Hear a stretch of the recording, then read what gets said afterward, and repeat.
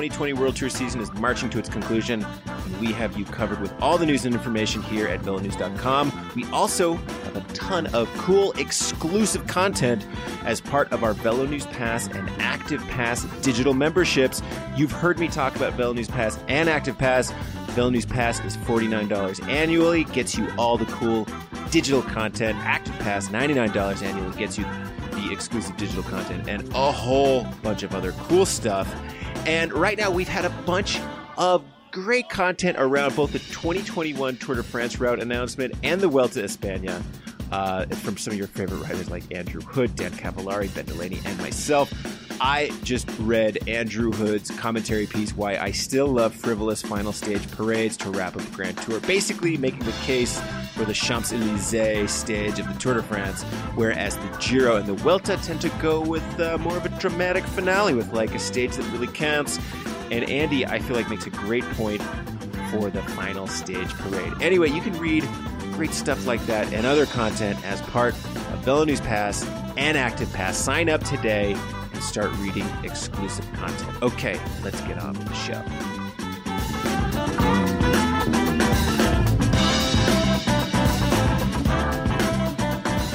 Welcome back to the VeloNews Podcast. Fred Dreyer coming to you on a Tuesday. It is Tuesday, Election Day.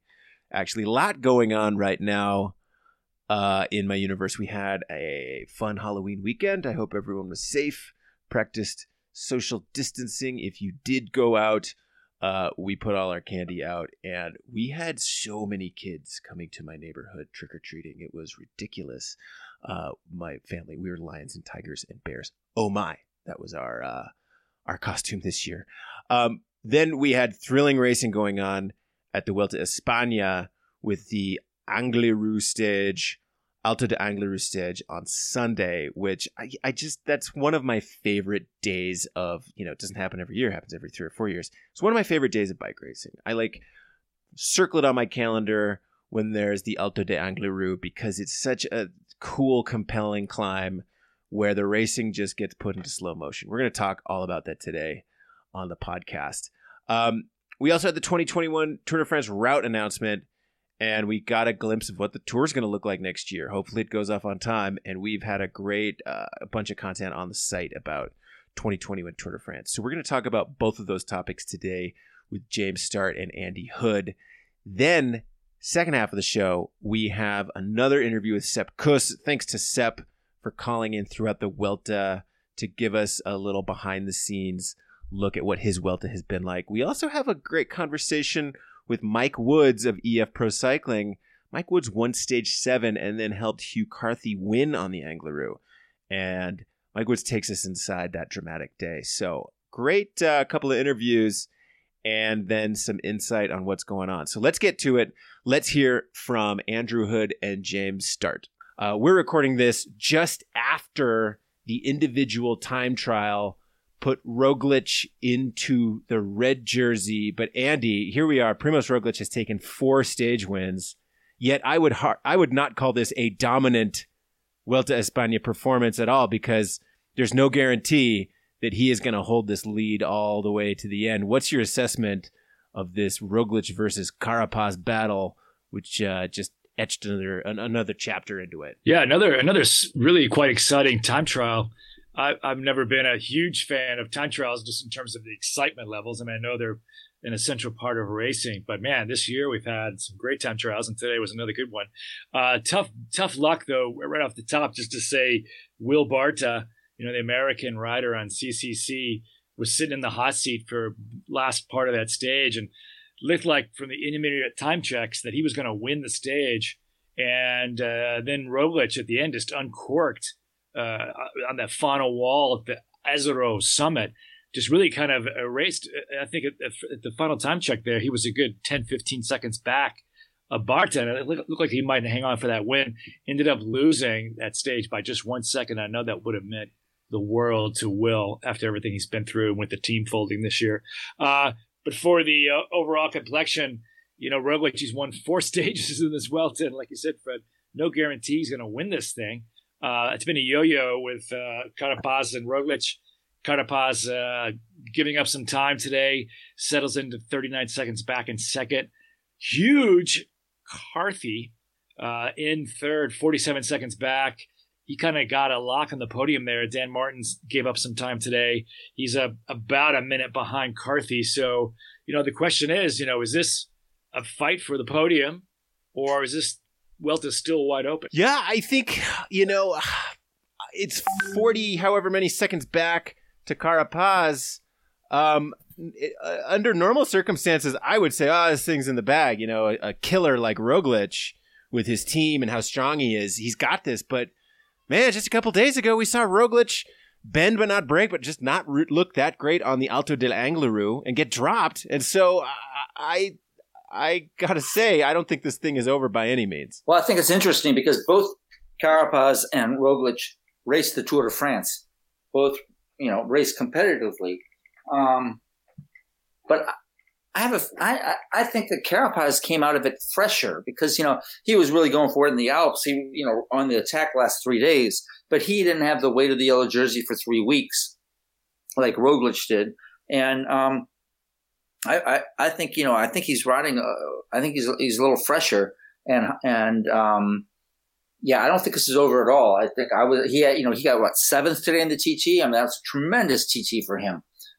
He didn't expect that. Nobody really did. So he's still very much in the hunt here. And it's going to be very interesting to see where it goes. But I think that, it's far from over, like you said, huh? So, guys, whenever we have a Vuelta that has the Angliru in it, I just get so excited. I love that mountain. I love the climb. I love rewatching the old YouTube clips from that climb. I mean, it's such a thrilling and insane day. And I want us to have some hot takes here on the Angliru day, because that happened on Sunday. We're recording this Tuesday. And Carapaz took back red. Roglic lost some time. There weren't any fans on the road. It was steep, as always. Some of the memories and the takes I'm going to take away from it are just like, the Angliru continues to be one of the most difficult roads in all of European cycling. But boy, does it look weird when there's no fans on it. It looked to me, it was kind of like the world's hardest training ride. These guys, the strongest on their team out there going blow for blow on it, and without any fanfare or anyone cheering on it, it just looked really weird. I felt like it kind of lost some of its luster. That's good. Thanks for telling me that. I'll make sure I don't go climb it on a training ride. Yeah, it's been interesting at the Vuelta. They've done quite a good job at shutting down these mountains and keeping the fans away, because the COVID situation in Spain is just getting worse by the day.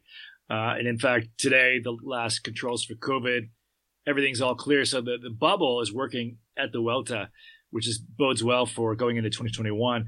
But the Angliru, it's not too far away from where I'm based here in northern Spain. And went up there one year with my bike years ago. And man, it's like, there's no way you're going to be able to climb up that mountain unless you're on mountain bike gearing, and unless you are a lot thinner than I was when I tried it about 10 years ago.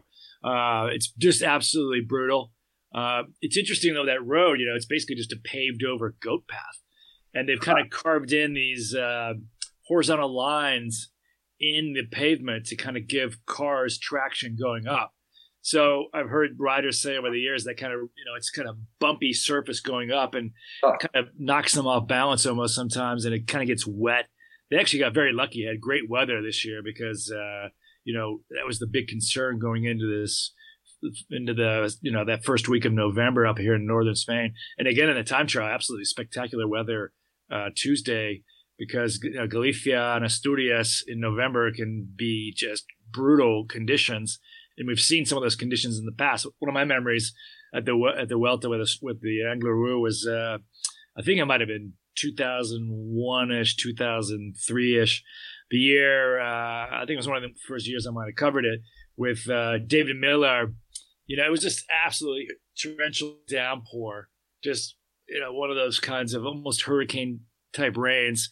And it was just horrendous conditions. People were crashing on the approach climbs coming down these these are very narrow, treacherous roads. They're not really, fit to be raced at high speed in many ways, especially in wet conditions. And I remember Miller got to the top of it and took his number off. put it on the finish line and refused to cross the finish line in protest and left the race. So it's a race. It's a climb that can break souls. Yeah, I asked Mike Woods about it, and he said, back the last time they raced in 2017 when Contador won atop it, it was actually a really breakthrough performance for him as a Grand Tour racer. But he said that so much of what helped him on that day was the fanfare. It's this steep climb where you're muscling your way up it for the entire time. The mellow ramps are like 16, 17%. The steep ones are 22, 23%. So you're out of the saddle a lot, or you're just pushing a huge gear, and it's a slow speed chase. So even when you do get dropped, you're kind of right there. And so Mike Woods made the front group, the way the race, it was kind of a race of attrition this year up until the last 3K. So you had Jumbo-Visma setting the pace with this young kid, Jonas Vanguard, who was just very, very impressive. Then Sepp Kuss took over, and, the group got whittled down to Hugh Carthy, Carapaz, Roglic, Dan Martin, Wout Poels was kind of yo-yoing off, and Mike Woods. And Woods said that even after he got dropped, he's just like, you're not that far behind. So he's like, I felt like I was a spectator for the action. I was just right there off the back seeing what was going on, and you could see the body language of these guys, and you get a gap, and maybe it's only like a couple dozen meters, but that equates to like 9 seconds, 10 seconds, 11 seconds. And that's really what we saw. I mean, Carapaz took the red jersey back that day, but the gap itself on some of these points of the climb, it just didn't look that big. It's like, Roglic probably felt like he could reach out and touch the guy, but on the Angliru, that's like, it equates to 15 seconds. So, I went back and watched the climb. And when Vanguard and then Sepp Kuss are setting the pace, now, having known that Roglic was going to lose some time, I kind of kept my eye on him. And there were a couple telling moments on that climb. The first was Enric Mas was kind of bouncing all around before he attacked, and I feel like he was looking at Roglic, and Dan Martin pulled up to Roglic at one point and looked over at him, and so you could tell that the contenders were kind of like looking at Roglic, like, trying to measure him up. And then on a couple of hairpins, even when Jumbo-Visma was setting the pace, Roglic was kind of letting some gaps open up to the wheels in front of him, and so in watching it again, you could tell that the guy maybe wasn't on the best day ever.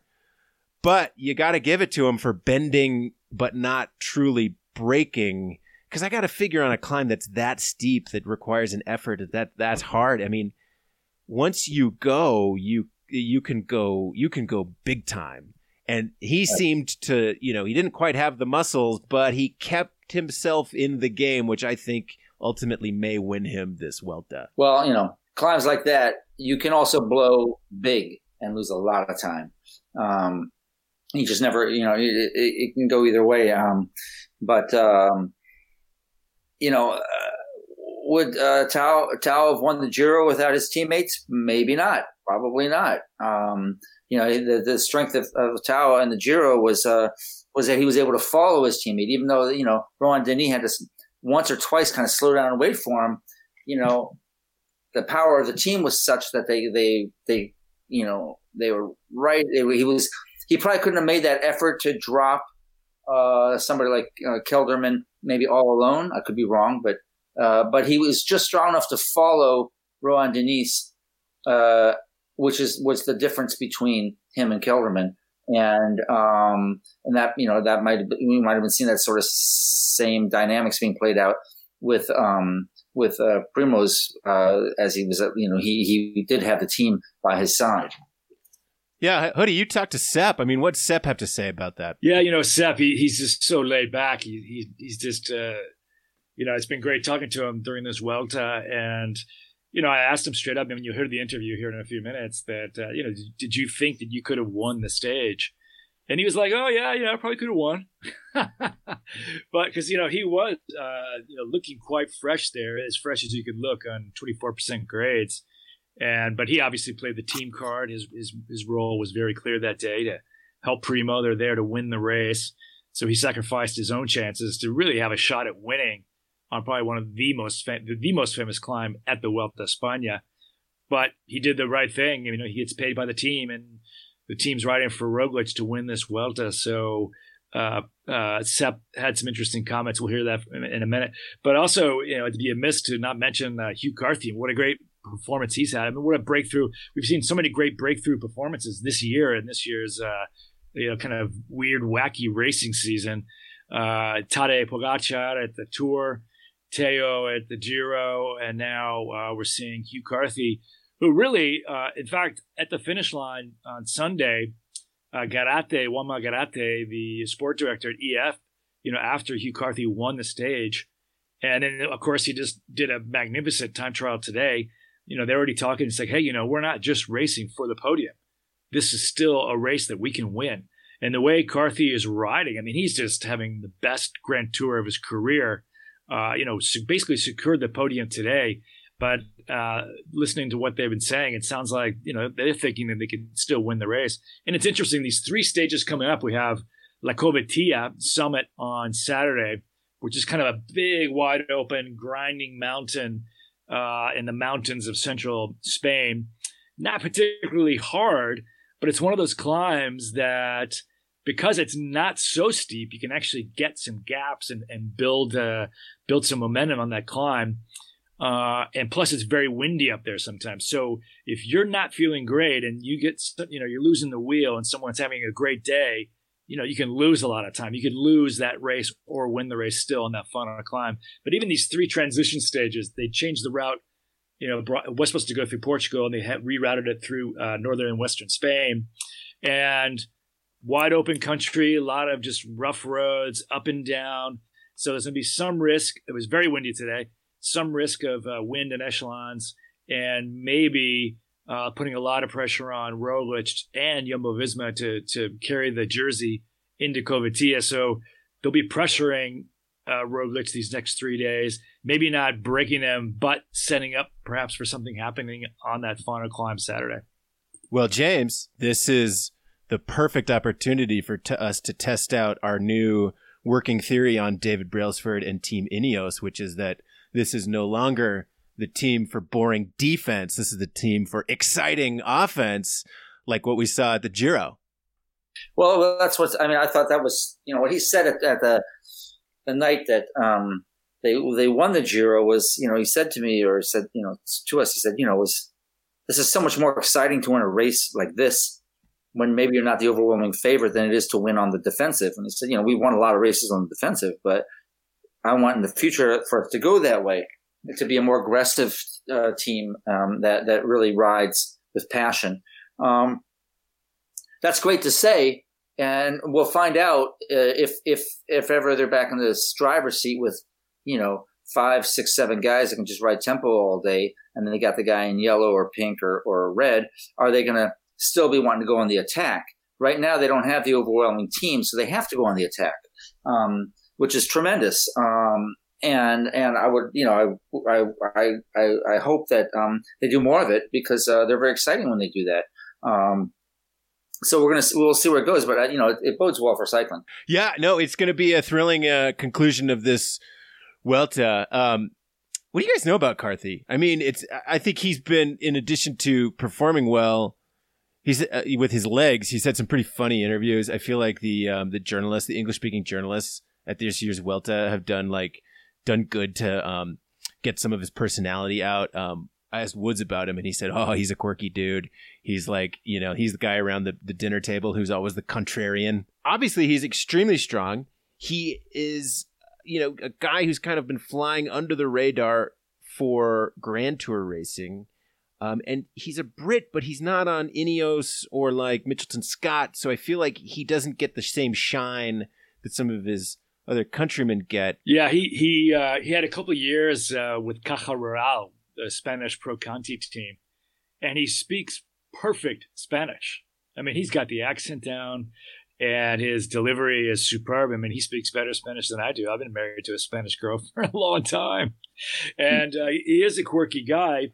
But he's, he's kind of, the way he's built, he's this, perhaps he's too big to be a pure climber.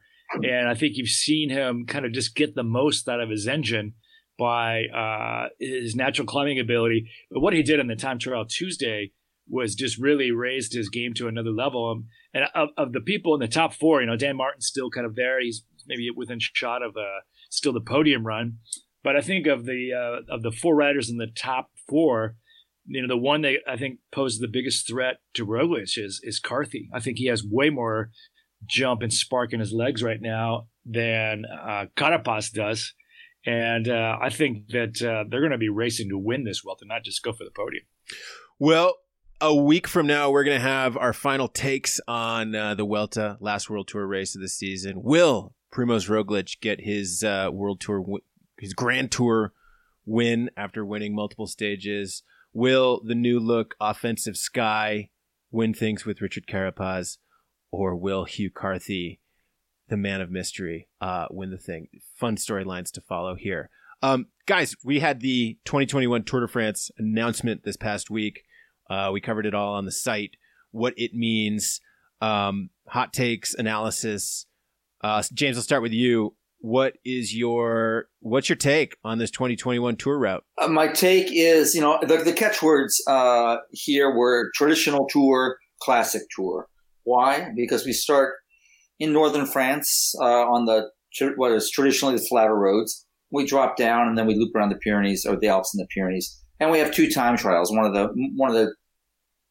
the races that's had more time trialing, nearly 60 kilometers than any other, than any in the last couple of years, because they've really been pushing for punchy stages, favoring aggressive riding, and didn't want the race to be overwhelmed by time trials. And Andy, coming back to your thing about how you're never a great fan of it, well, I can tell you why you weren't a great fan of it. You started covering the sport when Miguel Indurain was on top, and anytime he lined up for a time trial, it was pretty boring because he dusted everybody, and the race, it was game over for the next 2 weeks of the Tour. So that's a good way to sort of lose your appetite for time trialing. But the time trials are shorter than they used to be back in the Big Mix day, and they're not so long that you can't come back and find other opportunities. But when you look at the race closer, it's not that it's not as traditional. 2 uphill finishes on the first 2 days. That didn't used to happen when they started in Brittany. They avoided those hills. They favored the sprinters. I always thought they ought to. I remember back when was it 94, 95 when Jalabert had that terrible crash into the cop who was taking a picture in Armentières, and everybody's talking about how nervous the racing is. And I remember suggesting to ASO, I said, why don't you guys have us start with stage 1 with an uphill finish?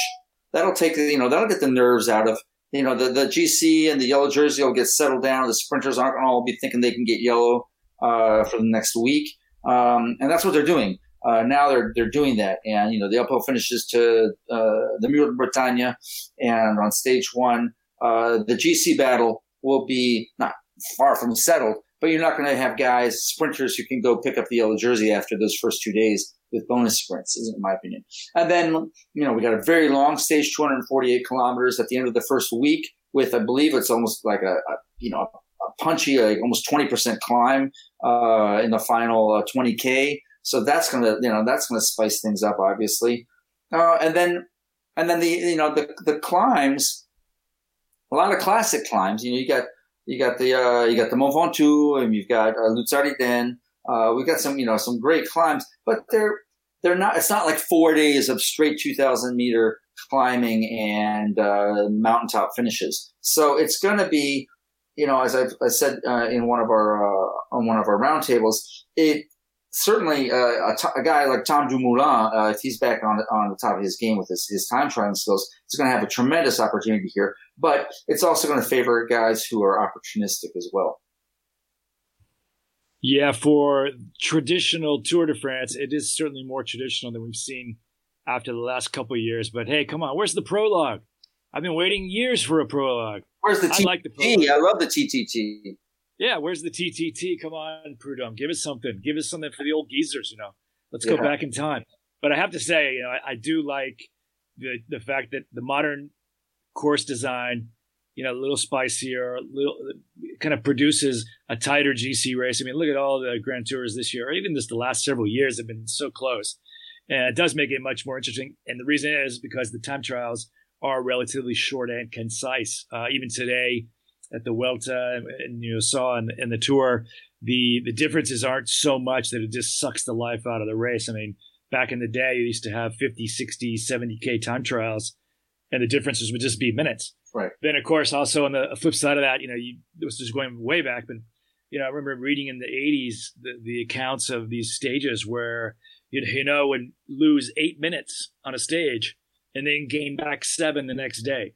Yeah. So the style of racing has just changed over the years. So time trials are tighter, way more control. Teams are way stronger. So the racing is tighter, and it kind of does produce this kind of final weekend question marks about who's going to win. But the thing that jumps out at me in this course, it is a more traditional style tour, and I think there is a place for that. I think the Vuelta has the short and explosive kind of blueprint, and the Giro is still just old school hard man racing, and the Tour is kind of finding this sweet spot between modern and traditional, and kind of bringing in some elements that have always made the Tour great without kind of ignoring some of the latest trends in cycling. But what stands out to me most interesting about this route is the 2-climb assault over Ventoux, finishing down on the valley below in Malleson. And I think it's going to be a really cool stage. Some people are thinking, why don't they just finish at the top? And if you remember, one of the most exciting stages ever to feature Ventoux was when Eros Poli won, attacking over in a breakaway, holding off the GC guys and winning. I think it was in Carpentras. I think that's going to be a really interesting stage. Yeah. It's going to be a really interesting stage just to see that stage. Ventoux featured twice in one stage because, you got to have Alpe d'Huez, you got to have Ventoux every couple of years. So it's good to see one of those classic climbs back in the Tour. Well, and it's nice. It's nice also because the last time we did Ventoux, 2016, was such a fiasco. With the wind closing the top 6K, shortening the stage, and then all the fans packing down mountain. And, just a sea of fans to the point where motorcycles couldn't get through, and there was a roadblock, and, the yellow jersey and just crashed right into them. And I was afraid that the Tour is just going to go, man, Ventoux is just too crazy. We can't risk another stage where it gets shut down because of the wind or this or that. But, the Tour doesn't like they don't like to back down to anything. And so this is a statement that, they're not going to, the Ventoux is still very much a part of the race. And I think that's just tremendous. It's a gorgeous race. It's also a bit of a tip of the hat to this new little French race that I've covered for the last 2 years, the Mont Ventoux Dénivelé Challenge, which is a wonderful little race. And they're the first ones to do they did the double climb up the Ventoux just this year. Although they finish on the top, unlike sometimes with the Tour, but it's a nice little, I think, tip to them as well. But it's going to be a great one. Personal favorite for me. I'm really looking forward to that stage finishing on the Col de Portet in the Pyrenees. We only did it once. We did it 2 years ago when Quintana won. Just a beautiful climb. From a photographer standpoint, I had some really great vantage points there and really enjoyed it. So that'll be fun too. Well, thanks a lot, guys. James Start and Andy Hood offering some hot takes and analysis on Vuelta a España and 2021 Tour de France route. We're going to be continuing to cover Tour stuff because you know how it goes. They announce the route, then we're going to have opinions and analysis that changes, and it's going to speak to who the riders are and the teams and tactics, and this is just the beginning. But hey, let's get to our interviews with Sepp Kuss first, and then Mike Woods from the Vuelta a España. And a week from now, we'll catch up to have all of our final analysis from the last World Tour race of the season. All right, here we are again with Sepp Kuss on a rest day, second rest day at the Vuelta a España. So tell us about the Angliru, man. Everyone says that's one of the hardest climbs in all of cycling. That was your first crack at it. What was your take on it? What's your view on the Angliru? Oh, yeah, super tough. I think if I had to compare it, it's a lot like the Col de Loz that we did in the Tour. In terms of length and how it gets so steep at the end. But I don't know. The funny thing is that it's so steep at a regular rate that after a while, it just feels like a normal climb almost, because you're so you're grinding away for so long. So after a while, you're just used to that torque that you need. Because it's really steep. The last 6Ks or so is that famous where it's, I think, above 20% grade the whole way. Is there any let up at all, or is it just even steep through the switchbacks and everything? The beginning switchbacks are really, really steep, but near, I think in the last 500 meters, there's some switchbacks that are more or less flat, so you can get a bit of speed from those. But aside from that, it's just unrelenting. And then, if you run out of legs over the top, then there's not even any way that you can carry speed even over the shallower sections. What were you riding in terms of a setup for your crank and everything, your gearing? I had 3430. 3430. It's like almost mountain bike gearing. almost. What's your view on? I mean, these super steep climbs. I mean, they've been around for quite a few years now, but some people say that they're so steep they don't really, it's more of a spectacle for spectacle's sake, and it's so steep that the differences aren't really that big. I mean, what's your feeling after having raced the Angliru in terms of how it fits in with a race? Yeah, I think. I mean, for me, I really like the steep climbs.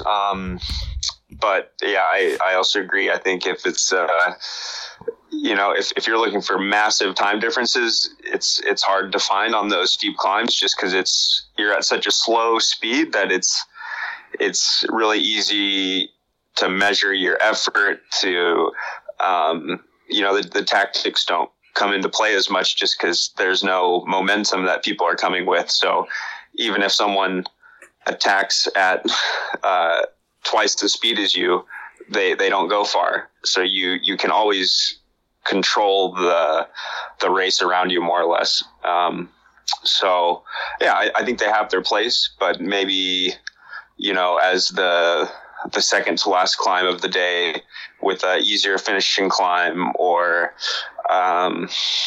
maybe over in a longer stage. But, I think they certainly are nice to have, on a couple token stages. What were some of your stats over the last 2 days? I mean, did you look at your power meter? Like, how many meters did you guys climb in these two stages? Let's see. I think Saturday it was almost 5,000 meters. Every climb we did was really steep, but they were quite spaced out. So it was a heavy day in the mountains, but it didn't completely feel like a long alpine stage or anything, just because you had quite a bit of valley to regroup. And then, Angliru Day was pretty short and sweet. I think, the power I did was good. Nothing, no personal best or anything, but I mean, there was some speculation, Sep, that you could have followed Carthy, maybe won the stage, but obviously you stayed with Primoz. Did you think he might have had the legs yesterday to have won in a different situation? Yeah, I'm sure in a different situation. Yesterday I felt super good. Didn't feel under pressure really, but of course the goal is always to win the GC, and I knew that before the stage, and if Primoz was on a super day, then maybe in some fairy tale ending we'd attack together and hold hands across the finish line. But I think I was happy to be able to help him, and even on such a hard climb, when he had a not as good of a day, we kept the gap to 10 seconds to Carapaz. So can't complain. Yeah, it's been such a tight Vuelta. I mean, it's been interesting having a little bit shorter, kind of losing those 3 or 4 days they might have had with, the start in Holland. It kind of makes, there hasn't been as many transition stages. We're getting a few here in this last week, but it's been almost every other day has been a decisive stage. It makes for a little bit different style of racing, or how has it been trying to manage the race from within Jumbo-Visma just by having every day be so intense? Yeah, it's definitely a different style. I mean, at least compared to the Tour, it's a lot less control. There's less teams here for GC, so any stage is huge fight for the break. It's when you think a break is gone, then there's 2 teams that missed it, then it all starts again. So it's a lot harder to control, but also a bit shorter stages, a bit more dynamic stages. So, it's also enjoyable to race it because it's not as predictable. So it's a bit both. It's hard to control, which isn't so nice, but it also makes for good racing. And how do you feel, Sep, personally coming, this deep into this kind of weird season? You did the Tour and then kind of came straight into the Vuelta. How are you holding up? It sounds like you're going fairly well still.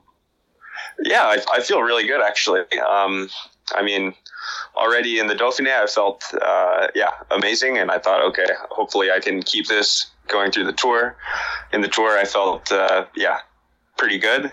And then actually in this race, I feel maybe even better than in the Tour. So, but yeah, it's also hard to compare race to race. But for me, I feel like I always get better as the season goes on. So yeah, maybe in years to come, I wouldn't have a problem racing into later into the season and starting later as well, but we'll see. Yeah, I mean, November. I mean, come on, it's just kind of crazy when it's November 2nd today. We got another week to go. Maybe I just say that because the weather's been good. If it was pissing rain every day, then I'd say, it's not worth it. Exactly. Hey, just quickly, while I have you on the phone, did you have a chance to check out the Tour de France course at all? Did you have a chance to look at what's your take? Yeah, it's I think it's a bit more balanced than this year. The mountain stages aren't not that they're not exciting, but there's nothing out of the ordinary about them. It looks like a real classic Tour route. I think the stages in the Pyrenees will be tough. The stage in Andorra, I know all those climbs pretty well, so that'll be an exciting one. But yeah, hopefully for me, if I do the Tour next year, hopefully I can survive all the days in the crosswinds. Yeah, exactly. There's plenty of those, I think, in the first week, isn't there? Yeah. What is obviously your mind is right now on the Vuelta. When do you guys start having those conversations about 2021? What's the plan? Do you take a little break after the Vuelta? Do you guys have some sort of team meeting in this fall before the holidays, or is it going to be Zoom calls? Yeah, I think it'll be more on the Zoom call end of things. With all the COVID restrictions, we can't really have a get together at the end of the season. I think they're already planning for next year. Even though we're racing now, it's still November, and the new season still starts more or less on time. So they're planning things for next year already, and then as we see more of the routes for the Grand Tours and everything, then we'll know more. Yeah, well, it's fingers crossed we'll have the traditional dates in the racing season. Yeah. I mean, that's the big question. We were talking earlier just about how you guys actually feel pretty safe inside this bubble that the sport has created. Does that kind of give you confidence that, assuming that COVID is still around next season, that the sport has been able to demonstrate that it can kind of have a race and not be a threat to itself or to the larger public? Yeah, I think so. especially in the Vuelta, the protocols have been really good. All the hotels are really on board with making sure that the teams are totally closed off. Whether that's on their own personal floors or in the dining areas and everything like that. And then, within the race, it's always really closed off. So I think, so far all the tests have been reassuring that the bubble is actually working. So I think if we continue to prove that, then there's no reason that cycling can't make a stake that we're not causing any harm. But then again, it's also up to the public that's coming to the races, and it's also on them to be responsible. So we also have to be cautious of that. Yeah, it's a two-way street. But it seems like the public, from what I've seen on TV, the public's been pretty. Everyone I see is always masked up. They're kind of staying away, and it sounds like there's no public really at the start or the finishes very much, is there? No, not much. It's it depends on where we start. If we're a bit closer to a town or a city, then there's some smaller gatherings. Even some protests, actually. I forget where we started, but there was a bit of a protest. Oh, yeah. Cycling's good for that, mate, Yeah, exactly. Yeah, that's the new trend. Exactly. But, I think, it depends on where you are. So maybe if they really need to close things off, they could do the starts or neutrals in some place in between a town or something. Kind of on the outskirts of a town and an industrial park. It's not romantic or beautiful, but it's functional. Yeah, exactly. So it's before I let you go here, it's like 3:30 on Monday afternoon European time. What's the rest of your rest day look like? What do you do after you've had a nice lunch there? It sounds like already. Yeah, just have lunch. Do a massage. Catch up on any admin work, any old emails or things like that, and. It's funny because these days go by surprisingly quick, but sometimes it's nice to just turn your brain off and enjoy the silence for a bit. Yeah, for sure. We're right on, Sep. I appreciate the call, and if we don't talk to you next week, have a great off season, and hopefully we'll see you guys in the podium in Madrid. Sounds good, Andrew. Right on, man. Enjoy the aperitifs at the lunch. Yeah, that's what I need right now. Yeah. All right, talk to you later.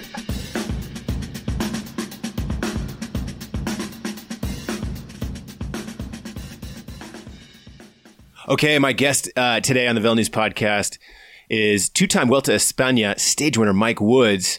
Mike is joining us Monday morning, the day after climbing up the Col d'Angliru. A big day for EF Pro Cycling. Saw Hugh Carthy take the win. Mike, how does the body feel after the day after the Angliru climb? Like, take us through how you're feeling today. Actually feeling pretty good. I think that now having done this is my 6th Grand Tour, and the way I train now, I'm just kind of used to this lingering layer of fatigue. And yesterday wasn't that long, actually. It was only 3 hours of racing. So it was really intense. I feel pretty recovered, feel pretty rejuvenated, having this nice rest day. Also knowing that there's a time trial tomorrow. It's like, for me, it's a double rest day, basically. And I'm just excited for the last few days of the race. Obviously, right after the race, you're pretty wrecked because it's such a muscular effort going up the Angliru, but now I'm feeling pretty good. Yeah, I mean, it's hard to put into words what climbing ramps like that, sustained, ramps 16, 17, over 20% is like. I mean, how would you put it into words for the listeners? What's it like climbing that thing? It's slow. It's so slow. On that grade, it was, for me especially, it was really an interesting race because I was in the final group and got dropped with about just under 3K to go. But when you get dropped on a 22% grade, a 10-second gap is only 10, 15 meters. It's not that far up the road. So I had a backstage pass to the rest of the race. And if anything, it was probably the most enviable position from a spectator's perspective, because I also got a real sensation as to what it was like to be going up it. I was basically like playing PlayStation with the Rumble Pack, you know, like I really felt like I was involved. And then also spectating. I was even commenting, like I was going on the radio and telling Hugh that Primož Roglič was getting dropped and Dan Martin was getting dropped, and yeah, it was cool. That's awesome. I had never really thought of it that way, but yeah, like you said, when you get dropped on the Angliru, you probably feel like you can just reach out and touch those people because they're not that far up the road. So, I mean, give us your like assessment of what you saw in that front group. I mean, we'll get to Hugh's win after that, but like, especially amongst the big GC contenders, like what's your take on how things went down? Well, obviously we were. We had a great race yesterday. Hugh won, and it was really special, and it validated what we kind of believed over the last 2 weeks, which was starting stage one.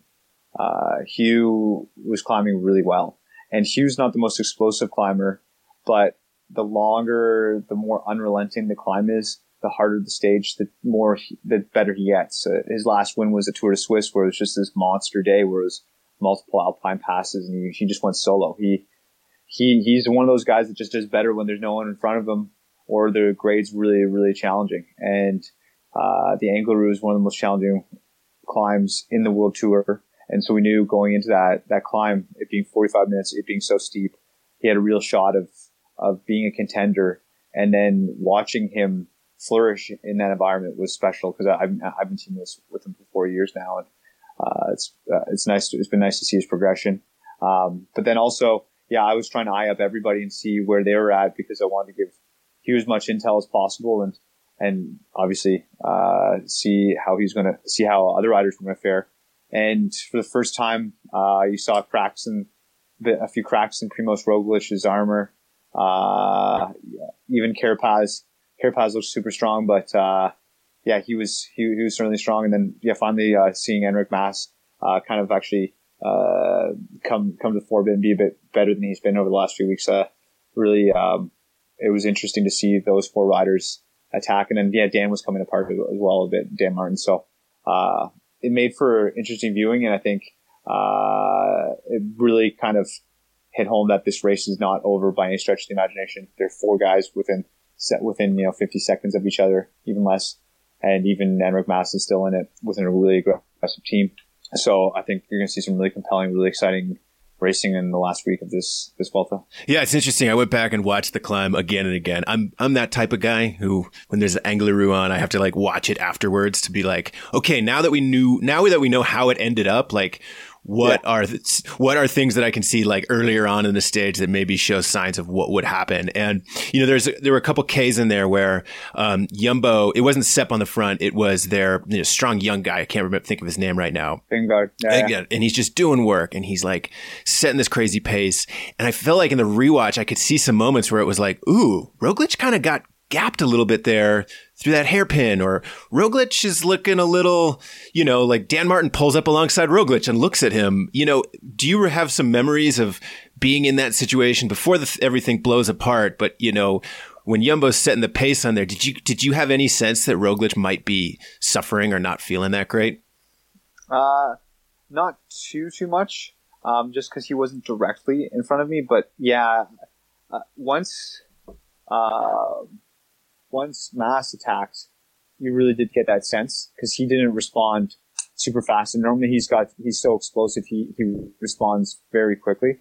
So I started to see the vulnerability there. The other guy I was really trying to pay keen attention to was Carapaz, and Carapaz was directly behind me.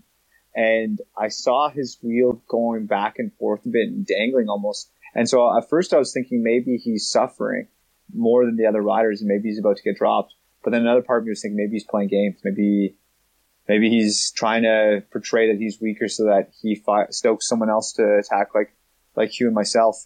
I still don't know, but it was, there were quite a few interesting moments, and certainly a very impressive ride by Vingegaard from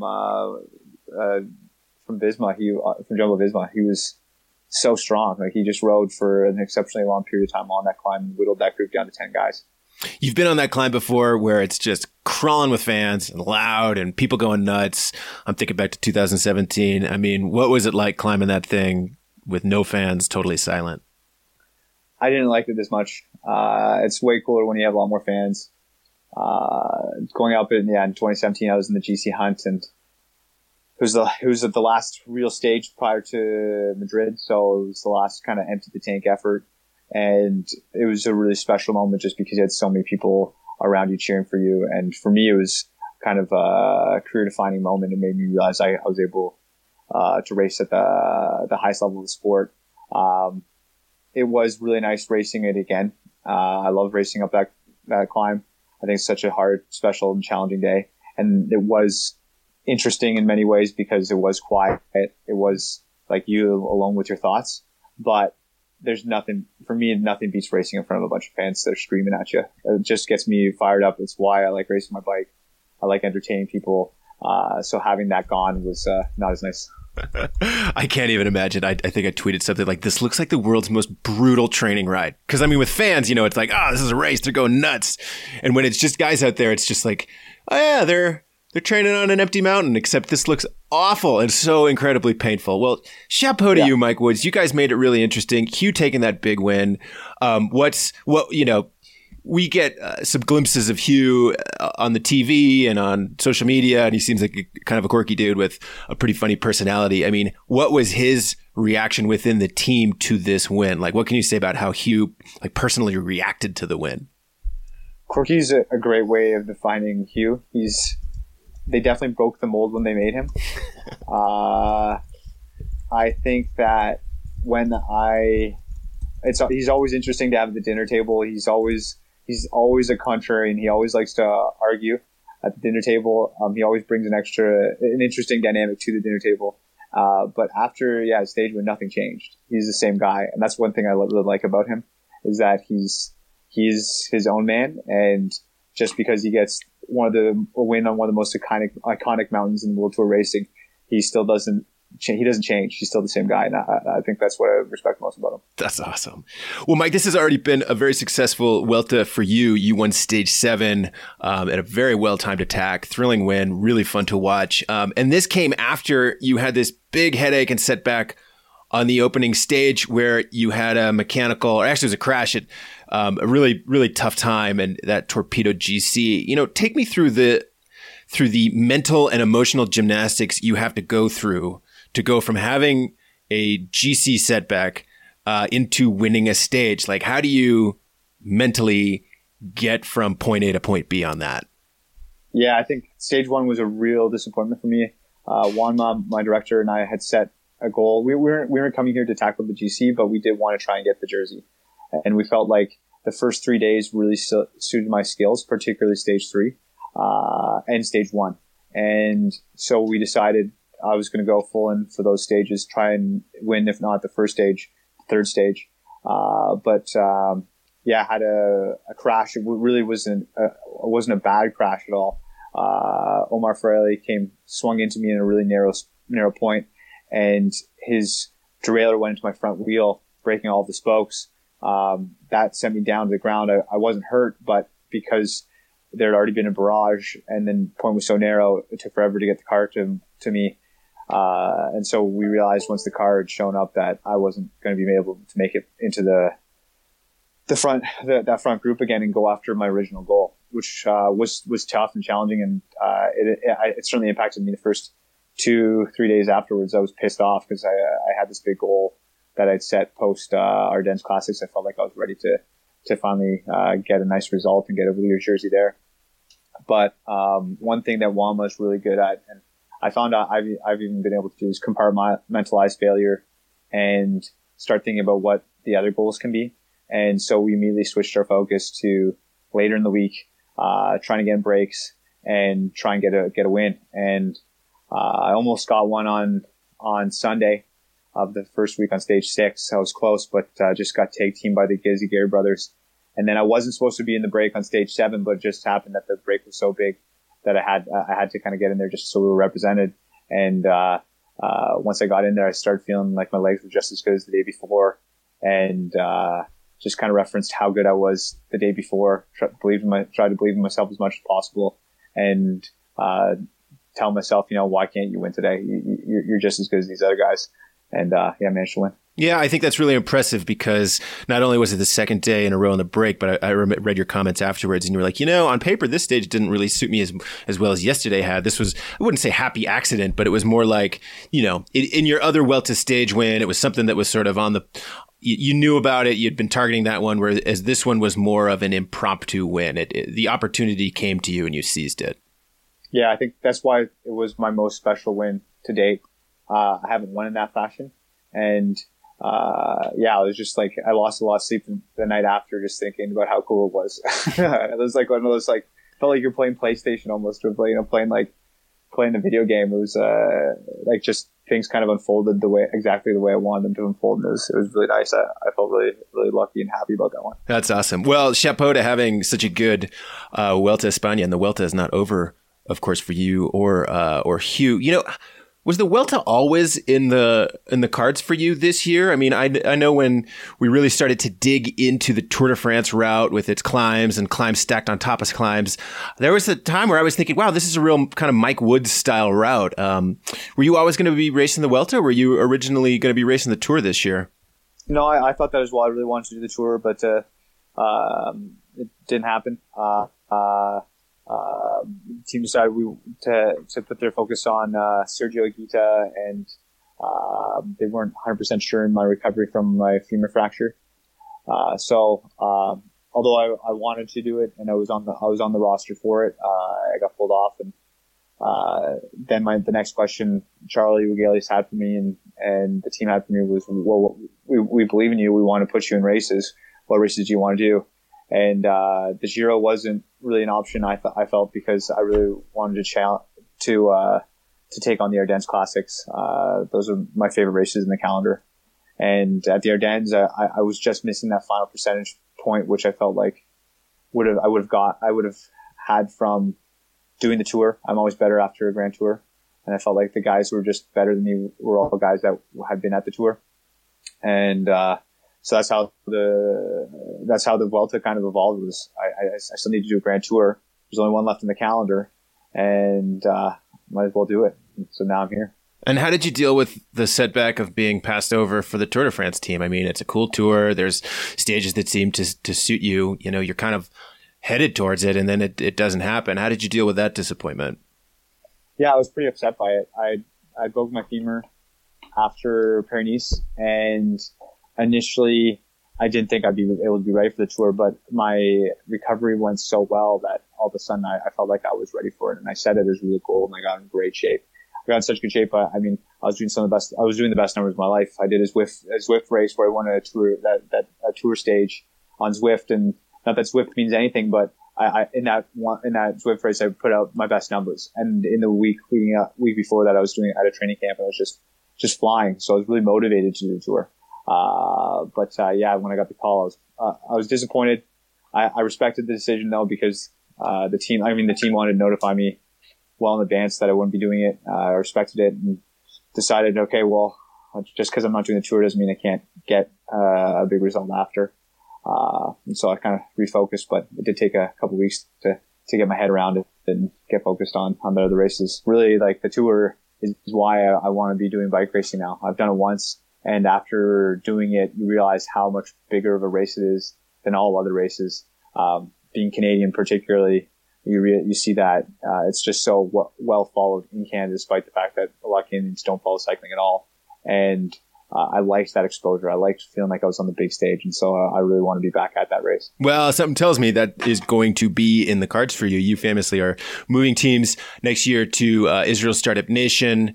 And do you have any sense of what, the tour is the tour going to be an annual thing for you? Do you have any sense of what your role on that team is going to be? Whether it will be any different than the role you've had with EF Pro Cycling?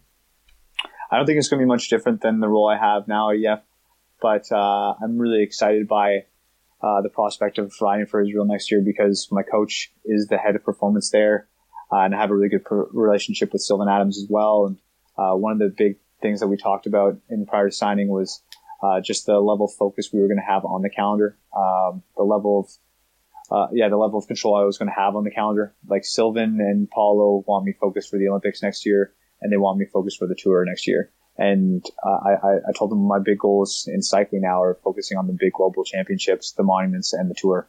Those are the things I want to tackle, and they're on the same page. For me, I don't think I'm ever going to be a GC contender at the Tour, and that's why it really excited me as well to go to Israel, because the next best thing I think you can do at the Tour, aside from win the GC, is being a part of a guy's GC win. And just watching Froome over the last few weeks at the Vuelta, he's progressing and getting better each day. And even I watched him at Tirreno Adriatico. He's far better than he was here than he was there. Each day he's getting better, and you know that guy. I mean, he's a champion. It's almost impossible to count him out. I remember watching him in the Giro in 2018 when everyone had counted him out, and then he stormed back on the Finestre and took over the GC and won. He's a winner, and you can see that. You can see this momentum building in him right now, and I wouldn't be surprised if he's back to that tour winning level next year, and I think it'd be just an honor to be a part of that. So you've been chatting with Froome in the peloton. I mean, next year's teammate, he's there. You said you've been watching him and seeing what he's been able to do. What about talking with the guy? How's that been? Yeah, I've been chatting with him a fair amount. We've pretty much been on the same calendar this last half of the season. So we've been chatting quite a bit, and yeah, it's been nice to see and learn who he is as a person. I was really impressed with him and gained even more respect for him over the last few days, particularly with the rider protest that we had at the Vuelta. He took the lead on that, and just showed his real qualities as a leader. I'm really excited to be riding for him. Yeah, it's an interesting news story that's come out between the Vuelta and the Giro, with at the Giro, the riders having the protest on that penultimate day that was long and dumb and in the rain. And then here at the Vuelta with Froome organizing a rider protest. I mean, it does seem like there's something of I don't know if a sea change, but I feel like something's happening. I can't quite put my finger on it, with the riders taking a bit more control of the racing and the stages and stuff that's thrown at them. What's your assessment of what's going on? Yeah, I think that's fair. I think there's just been this, over the past few years, there's been this growing frustration towards the CPA, towards how they represent us, to the degree that we don't really feel like our voice is heard or well represented. And ultimately, we're the frontline workers of bike racing. So we feel like we should be stakeholders in the sport. We should be represented in the sport. And I think you're seeing that frustration mount, and I think these protests are certainly a demonstration of that. And I think there's going to be some bigger things that are coming out of this in the next few days and weeks that I think will positively impact the sport, and just be better for not just the riders but the sport in general. Excellent. Well, I'll keep my eyes open for that. Mike Woods, thanks for making some time for us today. We're going to keep watching you and the whole EF squad through the rest of this Vuelta a España and Hugh Carthy's push for the podium. So thanks for making time for us. We'll let you get back to your afternoon. No problem, Fred. Thanks for having me.